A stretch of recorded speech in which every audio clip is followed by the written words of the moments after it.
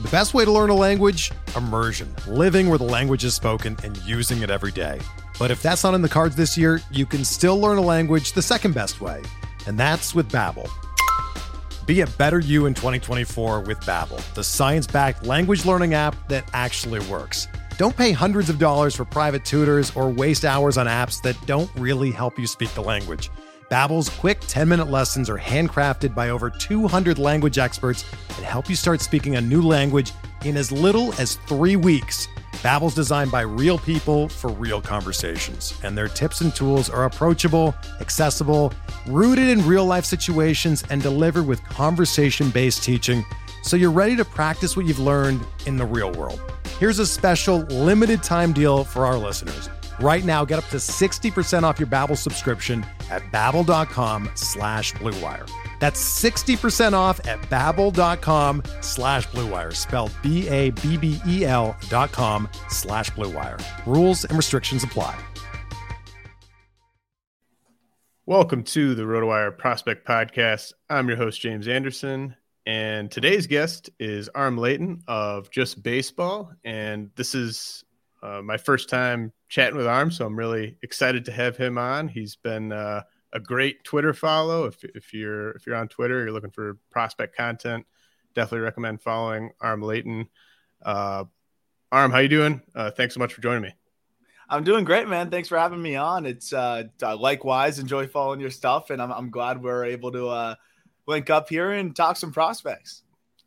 Yeah, and it's a perfect time to have you on. You just released a really in-depth top 100 prospect rankings on justbaseball.com. But first, I just want to kind of get some background. Sort of how long have you kind of been following minor leaguers? How long have you been really kind of interested in the evaluation side of minor league baseball? Yeah, it's a great question. And it honestly started with when I was playing in high school, funny enough, where I played in South Florida and, I was the scrappy switch hitting utility guy that was just happy to be on a team that had some really good players. And a couple of the guys on my team were going through the draft process, Griffin Conine being one, and then another friend of mine, Zach Cohn, who ended up playing in the Pirates organization. Griffin's still with the Marlins. And then one other teammate, our catcher, Mike Rothenberg, played at Duke and now is in the Tigers org. And so I'm watching all these guys go through the process, seeing the scouts come, like reading then reports on them versus what I see day in and day out, some of the things that were right, some of the things that were wrong, watching these guys with video, talking to my teammates about what they were going through. And I was just so captivated by it. I'm like, how do they know everything about my friends that, that I'm with every day to be able to invest millions into them? And that whole process was really fascinating to me. And then fast forward, once my playing days were done and I wanted to stay in baseball, I wanted to cover it. So I went to Syracuse, did the whole journalism thing, and I originally wanted to do play-by-play. So went out to the Cape Cod League. That was my first play-by-play gig. And then I was way more captivated by the whole Cape Cod League prospect process than actually calling games. I loved calling games for the Katuitt Kettleers. It was a special opportunity, and I think it's given me a lot of the mic skills that I'm able to somewhat have today. But again, I was really lucky. The Katuitt Kettleers were loaded that year, and we continue to see big leaguers coming up from that team. Nick Gonzalez being one, his whole draft process. Matt Mervis was at first. Joey Loperfido, who just got brought up to AAA, was on that team. There's 10 guys that were drafted really high, and I think there'll be, Casey Schmidt on that team. I could go on and on. So then I fell in love with the process from there, started covering prospects, launched a prospect podcast, and then the rest was history. And that was right around like 2018, 2019. That's really cool. I've got like kind of a, not the same type of route, but also went and got a journalism degree and then got the prospect itch. And I was more writing versus, announcer on the journalism track. But it's a fun landing spot. It's a great area to be covering. So yeah, you just released a set of, and of course I do my stuff for fantasy for dynasty leagues. Yours is a real life, top 100 And I really recommend everyone go check it out. You clearly spent a lot of time writing up these players, and definitely put a lot of work and a lot of thought into it. So definitely recommend people checking that out. But I just kind of wanted to get your kind of a 10,000-foot view. Like what do you think of kind of the state of the minor leagues right now? To me, I kind of have a clear kind of like top 6 or so guys that I think are the cream of the crop for dynasty. Yeah. And then I just think it really opens up. And a lot of personal preference can kind of come in there. But what do you think? Like how much talent is there, like relative to sort of where we were before the start of the season in the minor leagues, and just sort of how difficult was it to kind of place these players in your top 100? Yeah, this was a weird one in a lot of different ways. I agree. It's extremely top heavy.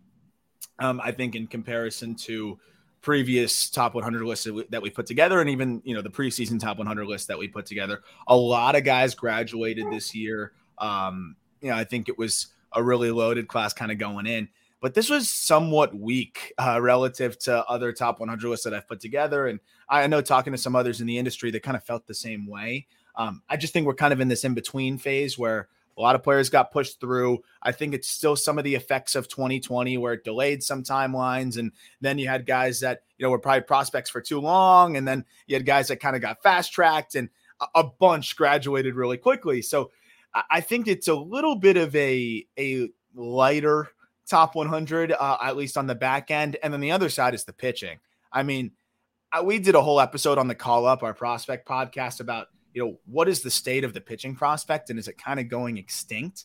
And there's some layers to that. I think, if you're a really good pitching prospect, you get fast tracked because they don't want to waste bullets in the minors. And then if you are a guy that's stalling out at a specific level, then you're probably not going to be as highly regarded as a prospect. So it's this weird catch-22 situation where it's definitely the least pitching prospects I've ever ranked in a top 100. And, I think it might not always be this extreme, but I do think that's kind of the trend we're heading into. There's not going to be that many Grayson Rodriguez's who have success for a good deal of innings at like each level chronologically. Like, it's just not going to happen that way. Yeah, no, absolutely. I had the fewest pitching prospects in my top 100 I think I've ever had on my last update.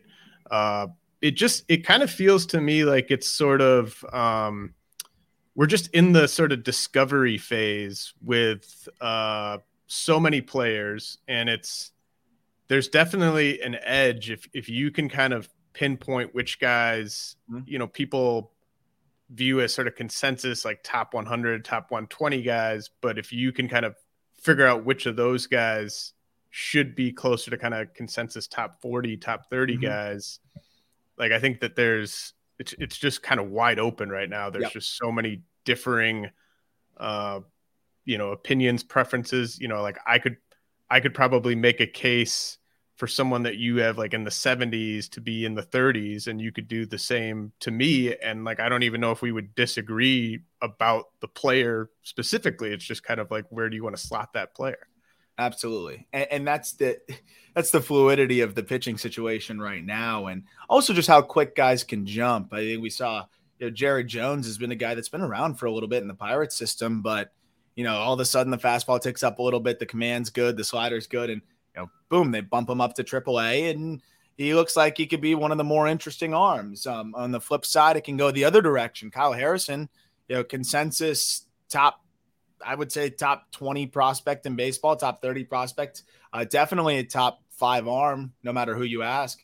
And for me, that was the biggest faller on our list, because we can get into the specifics, but a lot of stuff backed up, as well as the command somehow even further. And it just shows the fluidity of pitching prospects. So if you can, maybe identify that guy that even a lot of people still think is a top 100 guy before he, really makes that next leap, while people are still focused on the Kyle Harrisons of the world. Not to say he won't pan out, but definitely not a guy I'm, jumping out of my chair to go buy stock in from a fantasy lens. There's definitely a lot of room to, capitalize on just kind of the mystery around the pitching prospect right now in the minor leagues. Do you think it's gonna? I kind of think just even over the next like month, as the minor league season wraps up, like we might even get a bit more clarity just from 4 weeks worth of action. Of we'll head into the off season, and everyone's going to have a ton of time to kind of get in their bunkers and put together their really well thought out lists when no one's playing. Mm-hmm. And then I do think there will be kind of a consensus that sort of emerges, in December, January. But I just think a lot of it is kind of yet to be written. And there's just so many, like I have a ton of pitching prospects kind of in the like 110 to 160 range or so.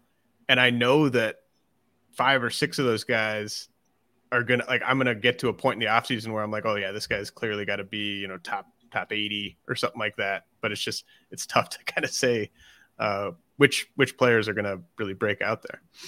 Yeah, I think it's an interesting point because there's certain players that I think are right on the edge. I say like a Drew Thorpe, right? Yeah. Drew Thorpe dominated through high A, but fastball changeup, guys with really advanced changeups so that throw strikes, sometimes those guys just pick apart high A and then hit a wall in double A. Thorpe's first start in double A was 8 shutout. So that's a great start against a pretty good Binghamton lineup.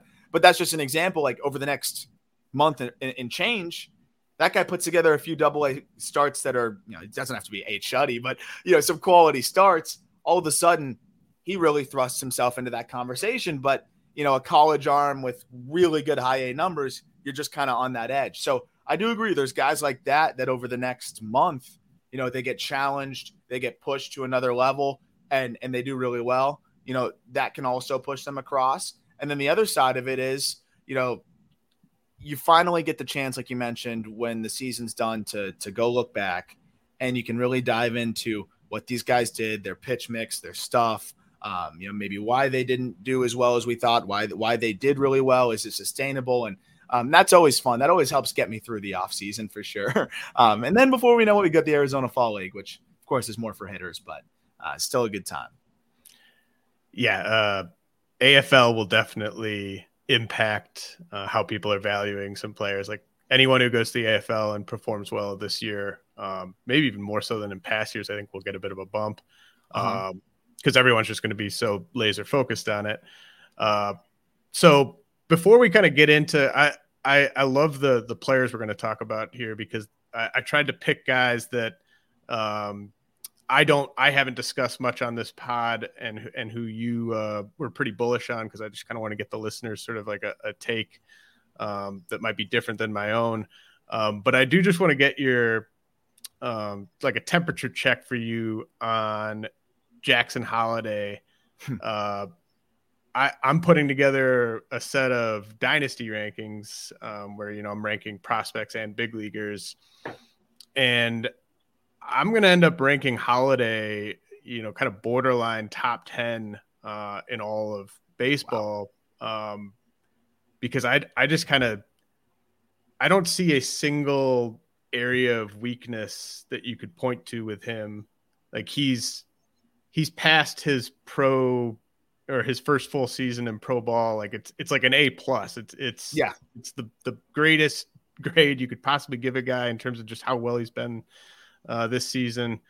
Do you think he's kind of ascending into sort of, kind of one of the better prospects that we've seen in the past like 10 to 15 years, like in terms of just number one overall prospects? He's up there for sure. Because I think the craziest part about it is the fact that he's been able to perform this way as a 19-year-old, in that first real full pro season is one thing. The other side of it is, look at his face. Like he is a child. Physically, though, not to take away, like he's a strong kid. He's a strong kid, but he is far from done maturing physically. You look at the exit velocities. There's a lot more in there. Like he's not putting up nearly the exit velocities that I think he will put up in a year from now, 2 years from now. Like his swing, even there's times where he can pull off a little bit, but his hands are so good that he can shoot the ball in the hole wherever he wants. And he's got enough bat speed, but like, that's the craziest part is he's not a finished product. There's so much more, I think, to be unlocked there from swing mechanic standpoint, physically, those two things together. I think that will push that power from, it's playing at average right now to well above average to borderline plus. So I think the balance of the floor with still more upside definitely makes him one of the best prospects in a while. I think we've had prospects with, more upside, even though that sounds crazy to say. But I think he's up there when you consider just how safe he is, how good he is, and still some projection there. It's really special stuff. Yeah, he's very, very exciting. Okay, we're going to head to a quick break. When we come back, Aram and I are going to get into kind of the meat of the top 100 and talk about some players that, maybe we differ on in terms of where we have them ranked. But a lot of these guys also have kind of broken out even further since my last set of rankings. So it'll be good to kind of see where Aram has them slotted in his top 100. We're driven by the search for better. But when it comes to hiring, the best way to search for a candidate isn't to search at all. Don't search, match with Indeed. Indeed is your matching and hiring platform with over 350 million global monthly visitors, according to Indeed data, and a matching engine that helps you find quality candidates fast. Ditch the busy work. Use Indeed for scheduling, screening, and messaging so you can connect with candidates faster. Leveraging over 140 million qualifications and preferences every day, Indeed's matching engine is constantly learning from your preferences, so the more you use Indeed, the better it gets. Join more than 3.5 million businesses worldwide that use Indeed to hire great talent fast. And listeners of this show will get a $75 sponsored job credit to get your jobs more visibility at Indeed.com/Blue Wire. Just go to Indeed.com/Blue Wire right now and support our show by saying that you heard about Indeed on this podcast. That's Indeed.com/Blue Wire. Terms and conditions apply. Need to hire? You need Indeed. The headlines remind us daily the world is a dangerous place. The elites in charge say everything's fine, stop noticing. But you know better. And your gut knows that time is short to prepare for a world that is 4 missed meals away from chaos. My Patriot Supply has helped over 3 million families become more self-reliant and is the company Americans trust to prepare. Go to MyPatriotSupply.com and secure their best-selling 3-month emergency food kits. Each contain delicious breakfasts, lunches, and dinners, averaging over 2,000 calories per day. Secure at least 1 food kit for each family member. For a limited time, save $200, plus get free shipping on all their Ready Hour 3-month emergency food kits. You're not ready if it's not Ready Hour Foods. My Patriot Supply also has solar power generators, water filtration units, biomass stoves, heirloom seeds, and critical survival gear. Shop MyPatriotSupply.com today. MyPatriotSupply.com. We know the weather can impact how far a ball can fly, but we never know what all that heat and humidity or cold air is really doing to the ball. The Home Run Forecast Index gives us an easy way to determine how good or bad the air is for ball flight. The index is calculated by measuring stadium-specific weather conditions and is displayed on a scale from 1 to 10, 1 being the most unfavorable for a good ball flight and 10 indicating the most favorable air. There's a strong correlation between the index and the number of runs scored per game and the number of home runs hit. Games that have the highest index, 10 for the whole game, average over 10 runs and 2.8 homers over the course of the year. An index is created for each game so you can see what it will be in any stadium and how the weather's influence might change over the course of the game, as well as the wind direction. Right now, you can get access to the HRF premium site for only $5 a month to see what the index will look like for every hour of every game. Go to homerunforecast.com now to sign up. All right, Aram, we are back, and I did just want to get a quick, obviously some of the guys that you might have higher or might have lower than me. There's kind of a maybe a defensive component that I'm not as worried about, just since I'm doing it for fantasy.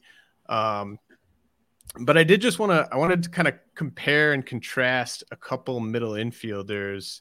Adele Amador with the Rockies, who you have ranked 10th, and then Brian Rocchio of the Guardians, who's more kind of in the middle of the rankings. I guess I'm curious, like where do you sort of see Amador's edge over Rocchio. I know because I read your scouting reports on both of them, but just for the listeners, kind of like maybe break down Amador's game and kind of what makes you so excited about him from a real life standpoint. Yeah, absolutely. I think it's a great question because there are some similarities to the way that they play. Of course, Rocchio a little bit more defensively based and a really solid glove. But Amador, I'll just start with what makes him so impressive to me. I think for my money, he's the best bat to ball guy in the entire minor leagues. You look at contact rates, his zone, his zone contact is well over 90%. From the left side specifically as a switch hitter, it's closer to like 95%, which that puts him in the conversation with Luis Arias. Of course, it's different to do it in the lower levels in the minor leagues, but if for big league comparison, puts you with like Quan, Arias, and guys like that. The difference is Amador hits the ball harder already than those guys. So, while he may not run a 95% zone contact rate at, the higher levels, he might. I love the swing. I think he's got some of the best feel to hit I've seen, since I've been covering prospects. The fact that he's already producing above average exit velocities with this unbelievable feel to hit is really what stands out to me. Is he ever going to be a 25 home run threat? Probably not. But you also have to consider he's going to go to places where he's got a lot of space to work with. And when he eventually gets to Coors, I mean, you can imagine how easy it's going to be for him to find the gaps in that outfield. But again, I think it's really the combination of this elite feel to hit for a guy that just turned 20, that's a switch hitter, with a pretty good approach as well. Like that was the thing that set him apart for me also. Usually guys that are this good bat to ball wise like to swing a lot. How can you blame them? They hit everything. He's running a chase rate below 20%. So that was a big thing for me too. I'm like, this guy makes more contact than anybody. He has one of the lowest chase rates you're going to find. And the exit velocities are a hair above average. And he's just 20. To me, like he's as safe of an offensive piece as you can find. And he's got, I think all the upside you could want from a guy that's elite bat to ball wise and should hit plenty of doubles. Rocchio, I think from a fantasy perspective, a lot of his value does come from the glove. So, I do think he could be a little bit diminished there. I just wonder how much is there. This is a guy that's a full tick below in the exit velocity department. The contact rates are solid, but he's a little bit aggressive offensively, a little bit too many ground balls. I think he's very capped, but I think he's a very solid prospect. It's a high floor, relatively low ceiling. I think everyday solid glove that you can move around the infield or play a really good shortstop. But, I think people were hoping there'd be more power there. And I think it's kind of clear that that's just not going to come. And it's going to be, a lot more pressure on the hit tool and the glove. Do you think Amador is it kind of could it kind of resemble like what peak DJ LeMahieu did when he was with the Rockies, like hitting over 300 for like 3 consecutive years, OBP like around 375, and then chipping in some with the homers and steals, but really it's kind of like the batting average? Or do you see more home run juice there? No, I think exactly what you said. And if you look at the data, like back from when DJ LeMahieu was there, it's very similar. DJ a little bit higher exit velocities, but again, like you got a little bit more time for Amador to fill out and get stronger. He's already starting to hit the ball a little bit harder. And the thing that really put Amador over the top for me too, that I should mention, I think there's a few different things, is what he's been able to flash. I mean, this guy's already hit balls 111 miles an hour this year. So you wonder, like, okay, how much more is in there if he can consistently tap into that? I do think ultimately it's going to be the bat to ball, really high on base. But when you're capable of popping 111s like this, there's some impact to dream on there too. I think the LeMahieu offensive production is a very good comp. What do you think is so? I obviously Rocchio has hit just 3 home runs this year, so that's awful from a power standpoint. But he hit 18 homers in 2022. Has he regressed? Do you think he's trying to do something different? Because I mean, he's been more patient this year than he had been in the past, and I almost feel better about his hit tool than I ever have. But like, I felt like the power was sort of on a solid trajectory when you go back like 2-3 years, and then it's kind of all dried up. How do you think that played out? Yeah, I think it's a little bit of some of the environments he's playing in, and I think a little bit of also just the pitching that he's facing, because I think now in AAA, it's just so much harder to leverage your hitters counts and say, okay, I'm going to look for a fastball in this spot and get a fastball. A lot of the guys that I talk to that are in AAA, these are like one of the biggest adjustments for them has been, you don't get the pitch that you think you're going to get in your advantage counts, right? There's no such thing as a fastball count really anymore. These guys are so good. A lot of them are, back and forth from the big leagues. A lot of them are, very established in the minor leagues and comfortable with their stuff. And, even if the stuff isn't nearly as good as some of the nasty arms you see at the lower levels, they're never going to be predictable compared to what you had in the past. And Roquillo's always been a guy that's smarter than his competition. That's the Guardians identify those guys, and he's one of them. And I think he just leveraged his hitters counts really well. I think also there were some more hitter-friendly environments there. And I think it was kind of a combination of those two things. I think also it was Roquillo kind of leaning into what's going to get him to the big leagues. It's not going to be whether he hits 8 or 15 home runs. It's going to be whether he hits around 300 and gets on base. And the interesting part is he's actually hitting the ball harder this year from an average exit velocity standpoint. So I think it really was, let's zero in on line drives in the gaps and just try to be, the player that ultimately I'm most likely to be at the big league level. But it is tough when you see that downturn in home runs when, there was at one point a time where people were hoping there'd be, kind of this Ozzie Albies maybe type of ascension where the power just starts to really come along later. Yeah, that definitely makes sense. And we'll see how much power Amador gets to eventually. Like that's the hard hit data is encouraging. But we'll see. Yeah, the AA and AAA still waiting for him. So Owen Casey is a guy that I've kind of been betting against the hit tool with him for a while, and he's just been on an absolute tear over the past like 2.5 months or so. And the power's obviously always been a big part of his game and kind of the carrying tool there. You have Casey, I believe, like in your top 40 or so. Yeah. So what's like, obviously I read your write up, but like hit tool wise, are we talking like Kyle Schwarber as the ceiling here? Like where do you sort of see the batting average at with Casey, and how confident are you that he gets on base enough to be an everyday player? Oh, follow up. Which version of Schwarber are we talking about in the average department? Let's just say like 225. He's like a career 225 hitter. Yeah, he's career 220. Okay, that helps. I would say I think there's a little bit more bat to ball than that. I really do. What's interesting is, a lot of, and I always looked at it specifically with the Cubs system, because when we had Casey we've always had Owen Casey ahead of Kevin Alcantara. And, Cubs fans would always be surprised by that. And that'd be one of the more popular questions I'd get.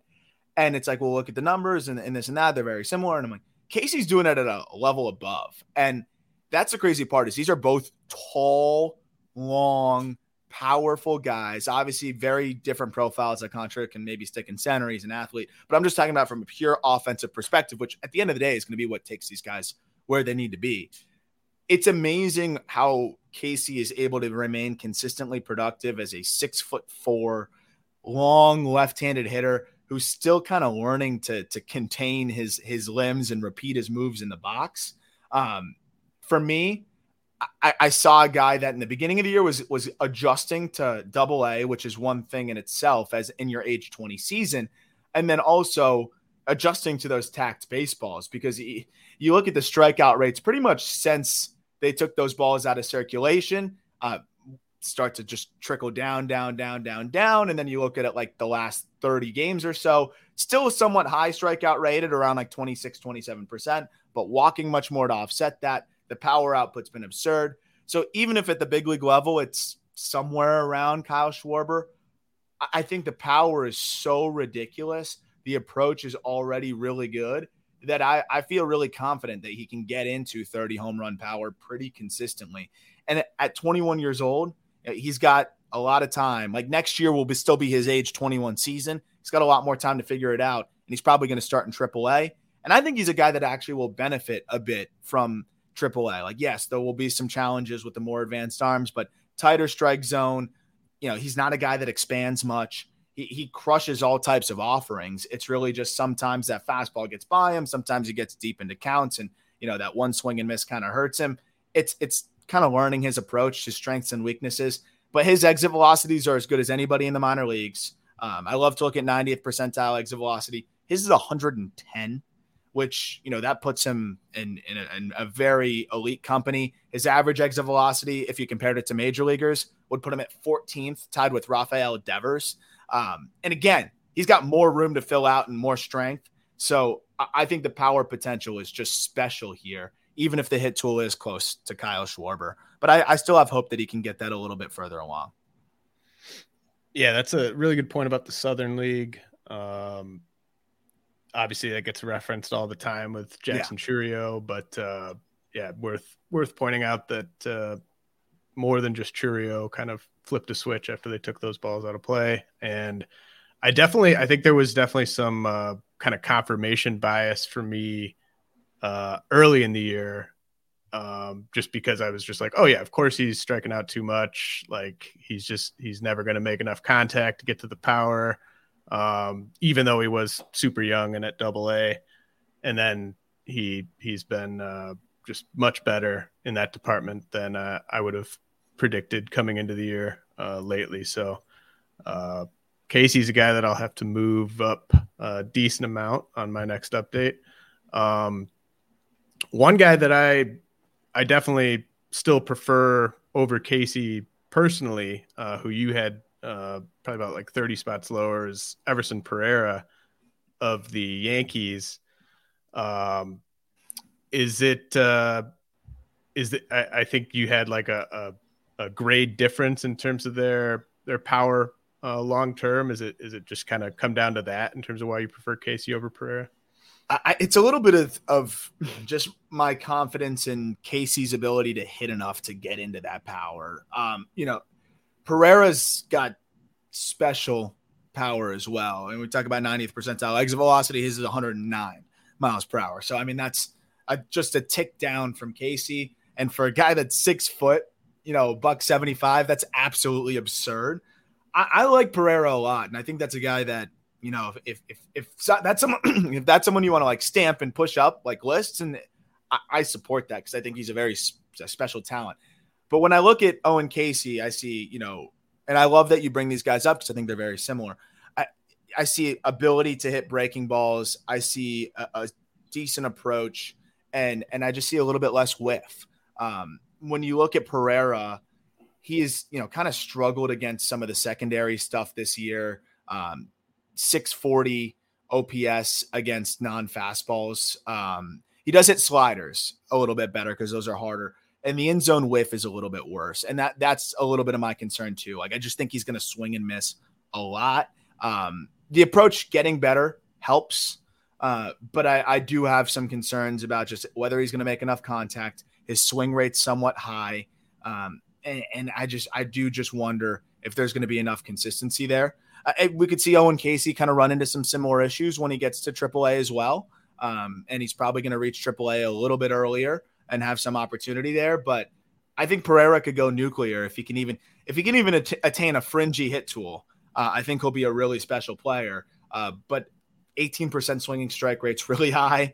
And I'm a little concerned that he just might never quite get there and doesn't walk enough to offset, the swing and miss concerns. That's usually a big thing I'm looking at too is, are you going to walk enough to offset it? Because usually the walk rate's going to go down at the big league level and the strikeout rate's going to go up. And it's got to be, in a palatable range. Yeah. 10 10.3% walk rate at AA this year, 5.7% since getting to AAA. So the walks have almost been halved for Pereira. He's a guy who just, the strikeouts are the thing, right? Like, yep. But when he makes contact, it's he's just so productive. He's like the type of guy that if he could strike out 28% of the time, but still hit for a pretty decent batting average, just because when he does make contact, it's just he's nuking it. He's hitting it to the gaps or over the fence. So yeah, there's like some Christopher Morel similarities there, right? And it's like, when he's going right, he might be the hottest hitter on the planet, and then when he's going wrong, like, you just got to buckle up. If you're in fantasy, maybe just put him on the bench for a little bit, and then when he's hot, he could probably win you a week. It's probably going to be one of those types of guys, but again, those guys are valuable. And I do think that he's going to find a way to be productive. Because like you said, I mean, this guy runs into baseballs as much as anybody does. Like, he hits them hard and in the air, which is great. Only a 38% ground ball rate. Like, that's what you want to see from a guy like him. He's a good athlete for this type of player, but where do you sort of see the speed for Pereira long-term? Is that kind of a aspect of his game that's going to kind of dry up a little bit as he gets into his mid-20s, do you think? I think he's always going to be an above average runner. Like, I think he's a pretty twitchy guy. I honestly think that the stolen bases can get a little bit better for him as he gets more acclimated to the upper levels. And the Yankees, like, they have a pretty good philosophy on that. And I think Volpe's a great example. And there's guys that just do a good job of swiping bags. I think he can get that more involved in his game, and I hope he does. It just gives him another layer. But I don't know. I don't think he'll slow down too much. The frame is, I don't think, going to fill out much more, and he's pretty twitchy. Yeah. I really like his frame. So we'll see. We'll see with the strikeouts with him. And I would say with Pereira, it's rare that the Yankees give a young player like a prominent role and a bit of rope. Like they obviously did that with Volpe this year, but I could definitely see Pereira and Casey too. When they get to the big leagues for the first time, the numbers could be pretty ugly. And so I would just caution people like that. That's kind of to be expected, I would think. Yeah. Like if Pereira comes up and strikes out 40% of the time in his first 100 plate appearances against big league pitching, I'd kind of expect that from him. And then it's just kind of how he adjusts from there. 100%. So Noah Schultz. Schultz is probably with the White Sox, big, tall pitcher with a great slider. He's probably the guy I underrated the most on my last update. He barely pitched at that point, yeah. And I just kind of wanted to see more, just especially given that he's like 6'9". But you have him ranked as a top 10 pitching prospect. So why don't you kind of let the listeners know what makes Schultz so exciting? Yeah, that was a guy that I wasn't ready to rank super high going into this year either, right? We had to see what we needed to see, and we've seen it. For a 6'9" lefty, to be around the strike zone the way he is one thing. You mentioned the breaking ball and how nasty that is, but also around the zone with that. 64% strike rate on the fastball, which sits 94, 95 miles an hour. And then that breaking ball is just devastating. And he's landing that first strike 62% of the time. To be a 6'9" lefty, that usually those guys, I always compare them to like baby drafts. When you're a tall high school lefty, like just trying to control your limbs, like it's so awkward. He doesn't have that. He's very advanced for this kind of profile. And then you look at the release point, you look at the perceived velocity for these hitters. I mean, it's got to be getting on them so quick. So you combine the command, the stuff, the size, the projectability, the performance now as well. Now I'd like to see him stretched out a little bit more, but of course they've got their plan and they're going to be very, very careful with him, as they should be. But just on sheer upside, there, if you're liking the Jacob Mizrowskis of the world, which I know people love, of course he's got even crazier stuff, but even much larger command issues. Like, we're kind of in a position here where, like you mentioned, it's mostly about upside with pitching prospects. Most of the guys with the track record, they're already in the big leagues. They got forced up there.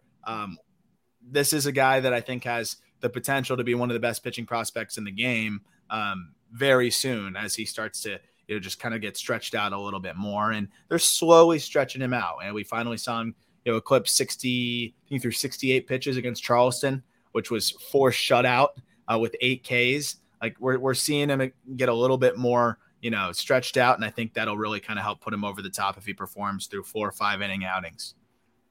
Yeah, Schultz is a good example of kind of what we were talking about at the beginning with just things haven't really kind of crystallized in that range yet, but he is the type of guy where a month from now, it could just be consensus. This is a top 10 pitching prospect because it is wide open. Like, yes.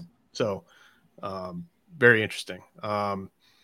So Robbie Snelling is a guy that you're definitely a believer in, and I like him a lot too. I kind of have him sort of clumped with a bunch of other teenage pitchers I like from that class, like Brandon Barriera, Lesko, Caden Dana, Ferris, Murphy. And I do think Snelling is the safest of that group. Is it kind of and I don't even like using the word safe with like a 19-year-old pitching prospect, but is that kind of the separator for Snelling compared to those other guys from that class? Yeah. Safety is a relative word, and in an area where there's no safety, almost it's something that I covet, when I'm looking at pitching prospects. And there's a few things that kind of baked in this. I mean, Robbie Snelling is one of the most athletic pitchers in the minor leagues. This guy was a 4-star linebacker recruit with offers from just about every single Power 5 school, like Alabama, Ohio State, like all of them. He's a special athlete, and his ability to already repeat his delivery, repeat his mechanics, and his feel for a breaking ball that, he manipulates. Sometimes it's got more depth. Sometimes it's a little bit harder. I'm like, man, this guy looks like he's been pitching forever, but he hasn't. He's been a 2-sport athlete that, is now finally focusing on baseball. 6'3", big dude that's, I think, still kind of learning to work towards home plate a little bit more effectively and efficiently. Like, I think there's more velocity in there, which is pretty impressive because where he's at right now with the 3-pitch mix, this is projectable as is, right? 93-mile-an-hour fastball, low 80s curveball slash breaking ball, and then, a mid to high 80s changeup. I think he could tick up to the mid 90s as he continues to, use his body a bit better and clean up that delivery. And then you factor in the athleticism, the way he's able to already repeat his delivery, his feel for a breaking ball, the development of that changeup. I think there's just so much to like here, because even if he doesn't see that uptick, the fallback just seems like, okay, this is a really solid pitchability lefty with 3 first strike who's athletic. And I also think it's very likely that he sees an uptick as a 19-year-old with all of the athletic ability that he has. So the way I looked at it was like, relatively speaking, for a pitching prospect, you got that higher floor, higher ceiling. And that's why I'm such a big Snelling fan. Do you think, just kind of given Padres, AJ Preller's track record, that like 2024 could be in play for him? Because, I mean, like we were sort of talking about guys sort of this ilk that came into the year with any experience at all in the upper levels have all pretty much reached the big leagues if they stayed healthy. No doubt, man. I absolutely think it's a possibility. We talk about wasting bullets, quote unquote, in the minor leagues for guys that, might not need to. There is no reason, unless Robbie Snelling hits a wall this year, there's no reason for him to repeat high A next year. It's also interesting how much they're stretching him out as a high school arm. I thought that's, obviously they have a very different organizational philosophy here than some of the other organizations with their high school pitching prospects. But that kind of tells me that they're ready to fast track him, because one of the biggest things that holds back that big league fast track is being stretched out. Well, Snelling just threw 98 pitches yesterday in Dayton, where he went 6 innings, 2 runs, 7 punch outs. Held his velocity the entire start. Actually, it was, I believe, by the numbers, his highest average velocity of the year. So this guy's getting stronger as well, which is crazy. I absolutely think they can fast track him. If he starts the year in double next year, we see so many pitching prospects, especially from the Texas League, just make the jump straight from double, because why do you want to set him to the PCL anyways? I think this could be a guy that surprises a lot of people. We saw them do it with Ryan Weathers, and you can say, oh, well, that didn't go that well. That was more of a Ryan Weathers issue. I think Snelling's different, and I think they could do something very similar. Oh, man. Ryan Weathers. That one hurts. Sorry. I was a sucker for Weathers back in the day. I mean, who wasn't? The Padres were a sucker for Weathers. It looked great. Yeah. Okay, so how about Luis Lara? Just got promoted to high A as an 18-year-old. So just that in itself is very impressive, obviously. Extremely advanced zone awareness for a player his age. What type of power and speed on the bases do you project for Lara? I mean, obviously just still so young. Really tough to say exactly where he's going to be like 6-7 years from now, but how do you sort of seeing his development progressing from here? Yeah, this is a guy that I feel so good about his chances of being a quality big leaguer. And that's a big reason why he's on this list. The one question, and I think is the one that you just asked, is, how much impact is there? And I think that's one that, it's partly a wait and see thing. But for what I've just been able to, gather, I feel like there's a little bit more impact maybe than he gets credit for. I think that there's a chance that it's always going to be gap to gap, but I think there's a chance that, he can give you plenty of doubles and, surprise you with a couple homers a year. The exit velocities aren't very high. I don't think that's a surprise to anybody, but he's flashed at least the ability to pop average exit velocities. And again, this is an 18-year-old. He's got a little bit more room to add some muscle. But the number one thing for me is I think he's going to turn into a pretty solid base stealer as he continues to develop. He might not be the most elite runner, but he's well above average fringe plus runner. And the big selling point here is, as you said, I mean, one of the most advanced hitters I think that you're going to find under the age of 20, and he's actually 18, getting up to high A. Contact rates are as close to elite as you're going to get, and they are elite. I would say as close to the top of the minor leagues as you're going to get for his age. And again, you mentioned the zone awareness. I mean, does not expand the zone whatsoever. He's going to walk as much as he strikes out. So he's going to get on base, going to put bat on ball. The question is, how much power is he going to hit for? But I think he can at least compensate with gap to gap juice and solid speed. But man, if he could even tap into fringe average power, I think he could be one of the more interesting prospects in the game soon enough. What do you think about the defense with him? I love it. That was one of my favorite parts of the dive. This dude is, if you talk to any scouts, they love the way he plays the game. They love his makeup. The Brewers love him. And the reads that he gets out in center field, he's a ranger out there. Like, he just looks comfortable. There was some catches that I was watching where it just seems like right off the bat, he already knows where that ball is going to be. And, the instincts out there, that's really hard to teach. I think he can turn into a comfortably above average center fielder, maybe even a plus center fielder. I wasn't comfortable putting that grade yet, because I want to see a little bit more, at a higher level with the ball coming off the bat a little bit different. But so far, I've seen a really, really comfortable outfielder who I think can be a really, really good defender. Yeah, that is pretty exciting. He statistically reminds me a little bit of Adele Amador. So yeah, that makes sense that you would be high on both of them. How would you? So you have them. To me, that range, like once you kind of get into the like 40s, 50s, 60s, 70s, like I don't see a gap really. I think it just kind of comes down to personal preference. You do have Sebastian Walcott, more kind of in the 90s. I think comparing Lara to Walcott is interesting because they're about as different as you could possibly be. Yeah. Are you sort of, it's just the confidence level with a guy like Lara that puts him, 30 spots ahead of Walcott there.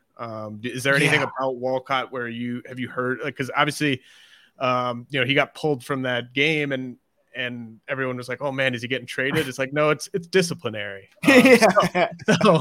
Not a great turn of events there for Walcott, but like, what's your kind of read on Walcott? And he's a kid. He's 17. It comes with the territory, but again, like, I'm not going to knock him for it. But if you're going to compare that to a Luis Lara, who, is kind of the opposite, where they're just like, this guy could be the leader of our club wherever he goes. Like, that definitely helps. Look, Walcott, the way I like to think about it is like, if you ran a 1,000 simulations, there's far more of, outcomes where Luis Lara is a major leaguer, but there's probably no outcomes where Luis Lara wins an MVP. I'm sure in one or two of those imaginary 1,000 simulations, Sebastian Walcott may be in the MVP race, because that's how special he is of a talent. It is reminiscent of Junior Caminero at the complex. Like, there is a lot of similarities there. For me, it does really matter what you do above rookie ball. And it's just, it's more of a methodology thing for me. Like, when I look at Walcott, I see, the swing is special. Like, he's got special power potential. There's also a lot of chase and a lot of whiff. It's okay. Happens with 17-year-olds at the complex all the time. But the way this list kind of goes is, by the logic, I wouldn't trade prospect 97 for prospect 96. And if I'm making a trade, I don't know if I've seen enough, if I'm a general manager, to confidently take Walcott in a deal where he's valued as, a top 50 prospect or top 60 prospect, just because there's so much variance here. So, if you look at the list, I would actually love to know how many complex guys we have on there. He's one of very, very, very few, and that's a testament to his ability. I think he gets a lot of excitement and hype because he signed for $3.2 million and then is doing what he's doing right out of the gate. But we've seen guys like this get to low A and, get blown up a little bit. I don't know if that'll happen for him. The contact rates are a little bit better than I think the strikeout rate may indicate. And the fact that he's already hitting the ball, 109 miles an hour, like, that's pretty crazy. So there's a lot to like there power wise. And again, I think it's very similar. I think he's popped to 112 already as well. It's similar to Junior Caminero at the complex. But I just got to see a little bit. I promise you, with some low A success, he'll probably be one of the biggest climbers, just like, Junior Caminero was for us this year. Yeah. And the disciplinary thing, like, I don't know that much about it, but it's just kind of for a guy that's going to need to put the work in the off season and, next year and in the spring and everything like that. Just would like to just kind of feel a bit more confident that that's going to happen, I guess. And he's a big money guy, and that's, what you look at. There's a lot of stories about the big money guys and the kind of output that you get there. It could have been a one-off thing. I haven't heard anything, super negative, in terms of the way he approaches the game. I'll definitely be, around the complex more going into this year and definitely try to, fish around and just watch and get an idea. Like, Khalil Watson was one where, if you want to talk about like makeup, even before all of this stuff happened, I'm at the complex, I'm watching this guy play and you could see, that there was not a certain level of buy-in, and there, it was almost like this, aversion to effort at times there. And that's something you can see on the field. I don't know if I've seen that in Walcott's games from what I've been able to gather. So I don't think it's something that should be a major red flag. For me, the red flag is just being far off at this point, and I am I'm very risk averse to a degree. If I'm going to push the chips forward, I need an Owen Casey, track record a little bit in Double A. But again, I think Walcott has a chance to be one of the best prospects in baseball. But he's got a long way to go. Yeah, Khalil Watson is kind of in his own territory in terms of makeup stuff from even like when he was an amateur and stuff. So Brian Ramos with the White Sox, he's the type of, you have him in your top 100. I understand it. And of all the guys we're talking about, like, he might actually be available in some shallower dynasty leagues just because he struggled at Double A last year. He was kind of out of sight, out of mind for the first couple months this year due to injury. But he's just been on a tear over the last 6 weeks or so. How do you see Ramos's game? Is he just kind of a classic third baseman where it's just power and hit and he sticks at the position? Yeah. I think he's definitely that mold, but I think there's a better feel to hit maybe than he gets credit for. And you look at what he did in high A last year. I mean, phenomenal numbers there. And then, it gets up to double A. I thought it was a little rushed. I know he was putting up good numbers in high A, but that Project Birmingham situation was interesting. They did the same thing to Colson Montgomery. They did the same thing to a couple other guys. And they all kind of struggled together there. I don't know what Chris Getz was really thinking with that. But now Ramos gets a late start to the year with that groin issue. And he was a guy that I was really pumped on coming into the year. And it's just made up for lost time immediately. We're talking about 50 games, 11 home runs. Is up the walk rate immensely. Strikeout rates at 22%, which is extremely palatable. The exit velocities are well above average, borderline plus. But my biggest thing that I like about him is, like, even if there's some whiff in the game, and I think there will be, I think the strikeout rate will kind of hover around the low 20%. He's hedging that with the walk. The biggest thing for me is he hits the ball in the air consistently. So you got a guy that hits the ball hard, consistently hits it in the air. It's power to all fields. And I think he's still got a lot of room to improve in terms of physically. There's more strength there. And swing-wise, he's a little bit of a forward move guy. Like, I think if he can continue to, work on that lower half, hold that back hip a little bit more, if he gets a little pushy with the swing, he's already succeeding right now, which says a lot. And I think there's more power in there. I think there's easy plus power to grow into. The fact that he's already putting up numbers like he is with that layoff after struggling in double A and making up for lost time and walking more, like, it's a really nice picture here. And it's not like he's been lucky. Look at the BABIP; it's 288. Like, and he hits the ball hard. He should always be a high BABIP guy. I think this is something that I expect him to be one of those players that starts to get onto a lot of top 100 lists soon. So yeah, if he's available in leagues, that's surprising to me. But I've noticed that he's not on a lot of top 100 lists. I don't know if he's on really any others, but he's already reaching exit velocities of 111 miles an hour as a 6'3", 195-pound 21-year-old. There's some big juice to dream on here that he's already tapping into in games. Yeah, he's just not very buzzy. I think there's a lot of distrust about the White Sox organization in general. Fair. But yeah, no, I agree with you on Ramos. Oslibe Spasabe is a guy that I've been very intrigued by because of his hit tool since, like, he and Luis Angel Acuna were down in the lower levels of the Rangers system. And it's awesome that he's getting this opportunity. It's not awesome kind of the circumstances around why he's getting this opportunity, but you got him in your top 100. Is this kind of just more about the floor and the proximity and the defensive utility? Do you see like 15 homer upside from Basabe? Like, what is there anything for fantasy managers to get excited about there? Yes, this is an interesting one. And this is one that I'll kind of peel back the curtain. I've always liked Basabe. The video dive in the offseason that I did on his last year performance, really, like, when we were doing the race system, I was like, man, this guy's got something going for him. And then you see what he was able to do with, so far this year. I know the numbers aren't the craziest, but on the flip side, I think he's actually been one of the more unlucky hitters when you look at a lot of the batted ball data.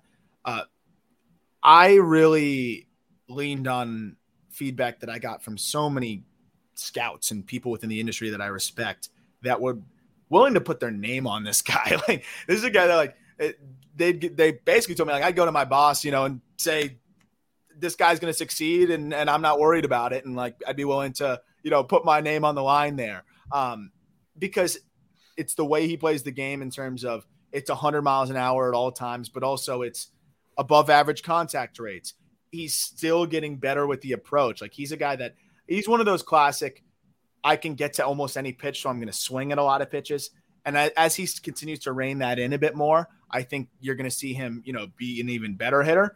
But this guy's got frame defying exit velocities too. And I don't think people realize how hard Basabe hits the ball. It's just he hits it on the ground a bit too much right now. And then that's another thing that he's kind of working on. But his 90th percentile exit velocity is 103.5 miles per hour, right before going up into the big leagues. I think over his last 60 games, that was the sample there. He hits all pitch types. He sneaks in 109 mile per hour, 110 mile per hour exit velocities all the time. So even if he's a guy that puts the ball on the ground more, he hits the ball hard consistently and he runs. He's candidate number one for me to be, a high BABIP guy.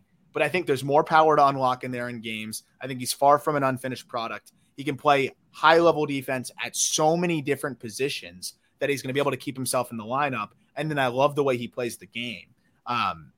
This is a guy that I think can really finish his development at the big league level and kind of enter another echelon while he's there with the Rays. Very analytically driven team that is going to, I'm sure, help him kind of rectify some of those red flags, quote unquote, because yes, the ground ball rate's a little high. Yes, the chase rate's a little high. But I think it says a lot that he's been extremely productive while playing all over the diamond with some of those quote unquote flags. He's as safe of a big leaguer, I think, as you're going to find. And I still think there's more upside here than some of the other classic, versatile, speedy bat to ball guys. Aram, I got one more guy for you. Noelvi Marte. You're probably, 40 spots lower on Marte than I am. But I just want to kind of tell you sort of what I see in him from a fantasy standpoint, and then you can sort of tell me how much of the defense is accounting for. I was gonna say, this might be the number one. Sorry to get you number one discrepancy in fantasy to other general prospect rankings there is. But anyway, go ahead. Yeah. So first of all, I love the fact that he's going to play half his games in Cincinnati. Oh, yeah.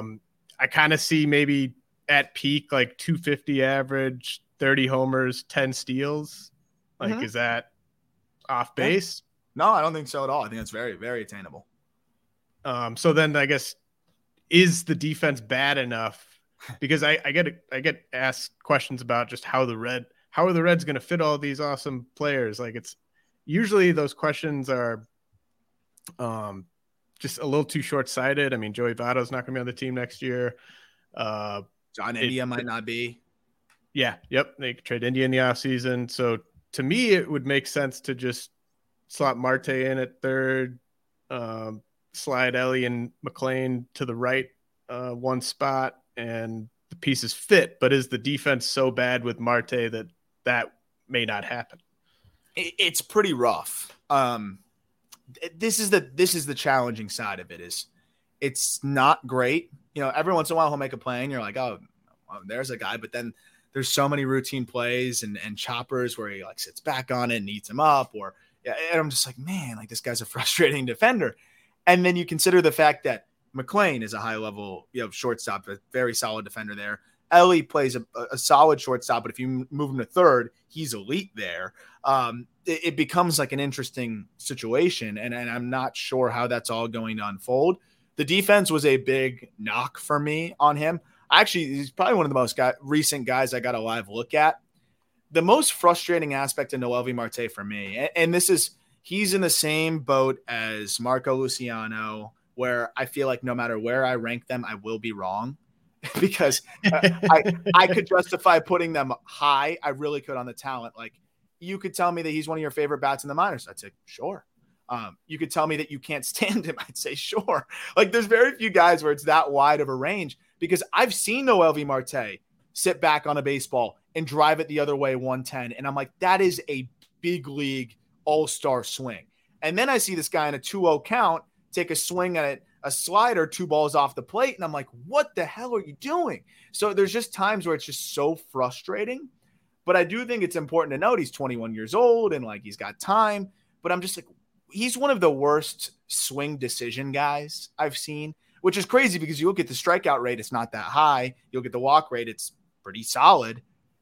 That's a testament to his natural ability. So he's so hard for me to grade because if you look at him natural talent wise, I think he's a top 20 prospect in the game. But if you look at how much he handcuffs himself from his own talent, it's one of the most frustrating watches in the minor leagues. So it's really whether you believe that, he can work through this and become the hitter he's capable of being. Again, that's a guy I will not say he has to be ranked here and I stick by it. Like you might be right. He gives me headaches. So I got to just settle somewhere in the middle. But yeah, man, he's somebody that I would absolutely like. If I have the depth in fantasy, like I'm holding him because he can make he could be, franchise altering for my dynasty team. But if somebody else loves him, like I'm not going to let him stop me from getting an impact big leaguer either. So he's just a headache. That's the best way I can describe it, man. Is there anywhere else he could play? Like I wouldn't rule out first. Yeah, I wouldn't. I know they have Christian Encarnacion Strand, but he DH, CES, DH. Yeah. CES. So I think there's a world where I think Marte's going to see run at third. I think they can mix and match a lot, but I do think that first base could end up being a position where we see him get, some more reps.